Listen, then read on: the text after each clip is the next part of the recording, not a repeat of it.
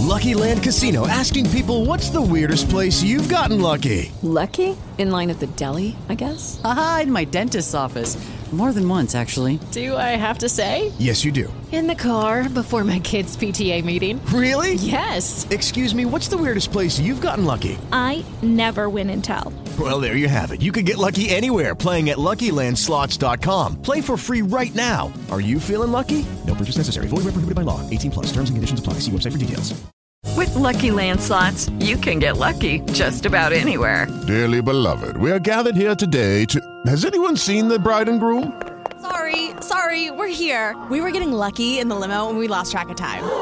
No, Lucky Land Casino, with cash prizes that add up quicker than a guest registry.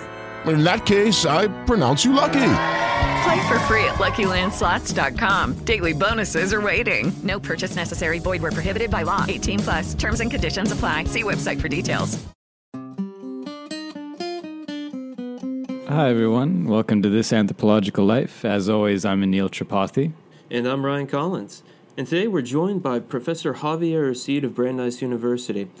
Not only is he our resident bone specialist within the department, but he's also a specialist in Zapotec script and all things Mesoamerica. And he's also a good friend of ours.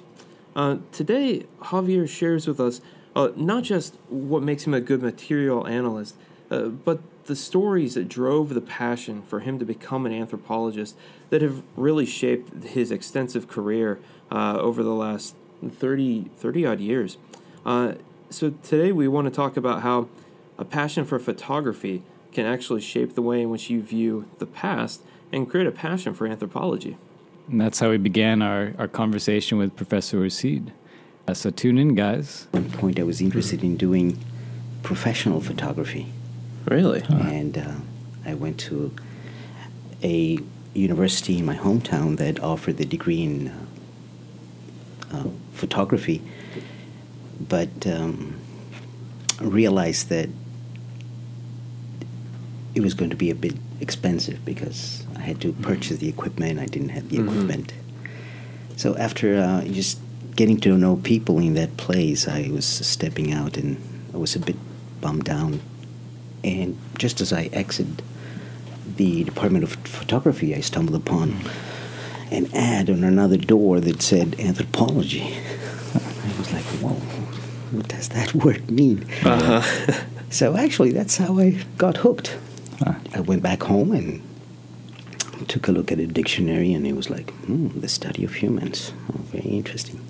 So I ended up going to that same university that was offering the degree in photography, but also in anthropology, and I loved it. It was very interesting. That's great. So were your interests in anthropology and photography, did they kind of happen concurrently for a while? Or what was the moment when kind of the anthropology interest really dive in, or was mostly kind of the degree switch? Pretty soon I realized that photography was rather an asset that would serve a much larger purpose. So anthropology became the main focus pretty soon. Right. Yeah. And there's what kind of photography did you do, or do you think was there any aspect in your photography that almost gave you a predilection to go into anthropology? I think it was part of something that I was not aware at the time, which is my visual thinking. I like to draw since my childhood, and together with photography and drawing, they have become central to do anthropological analysis. It's a very powerful way of making drawings, given my area of interest, which is the study of signs and of Mesoamerican scripts that were invented prior to European contact, collecting the necessary database, the necessary corpus, requires both photography and, on the basis of photographs, to generate as reliable as possible illustrations and drawings. So I guess I was not aware to the extent to which both drawing and photography were part of that visual thinking that I already had deeply ingrained. And they turned out to be fantastic assets for doing eventually what I ended up doing. Now, one of the things that really strikes me in your work is a really almost intense focus on objects. So did you see, was there any aspect to that also in your visual thinking with photography? Like, what was kind of the main types of images, or was it kind of objects that kind of caught your fascination when you were taking pictures? I think that the fact that in anthropological archaeology you study humans, but based on what humans have produced, or even whatever remains of ancient humans, it's that physicality that inevitably led me to objects. So, in a sense, the emphasis on objects has been always inherent to the doing of archaeology. So there was no like a special eureka moment. It has always been part of doing archaeology. Yeah. So in a way, it was almost through the courses you were taking at becoming an archaeologist, right? That you think kind of got that focus almost inherently. Oh yes. And where I got my undergraduate degree, it was a fantastic setup. This was in the town of Cholula, which happens to have a major pre-Hispanic settlement right underneath the modern town. And taking classes there in anthropology were just digging on campus and finding objects that went back, prior to the birth of Christ. So it was a very common set of experiences to always stumble upon objects and work with them. And you're one of the foremost scholars of Zapotec script today, right? If not the foremost scholar of Zapotec script. Well, there's a lot of people working on that,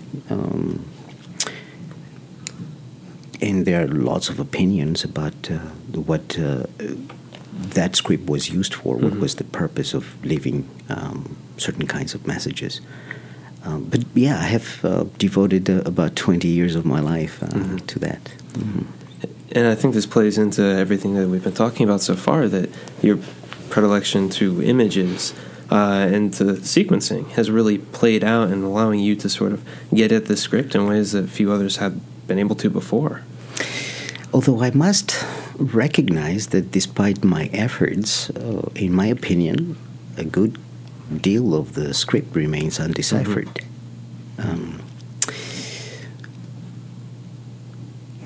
In a sense, I know why. In order to successfully decipher the script, you need to have access to a clue. And usually that clue comes in the form of something that is written in two or more scripts, one of which is already known. That condition applied very neatly in the case of some cuneiform scripts or the Egyptian script. It even applies in the case of Maya script. Purchase new wiper blades from O'Reilly Auto Parts today and we'll install them for free. See better and drive safer with O'Reilly Auto Parts. O'Reilly Auto Parts.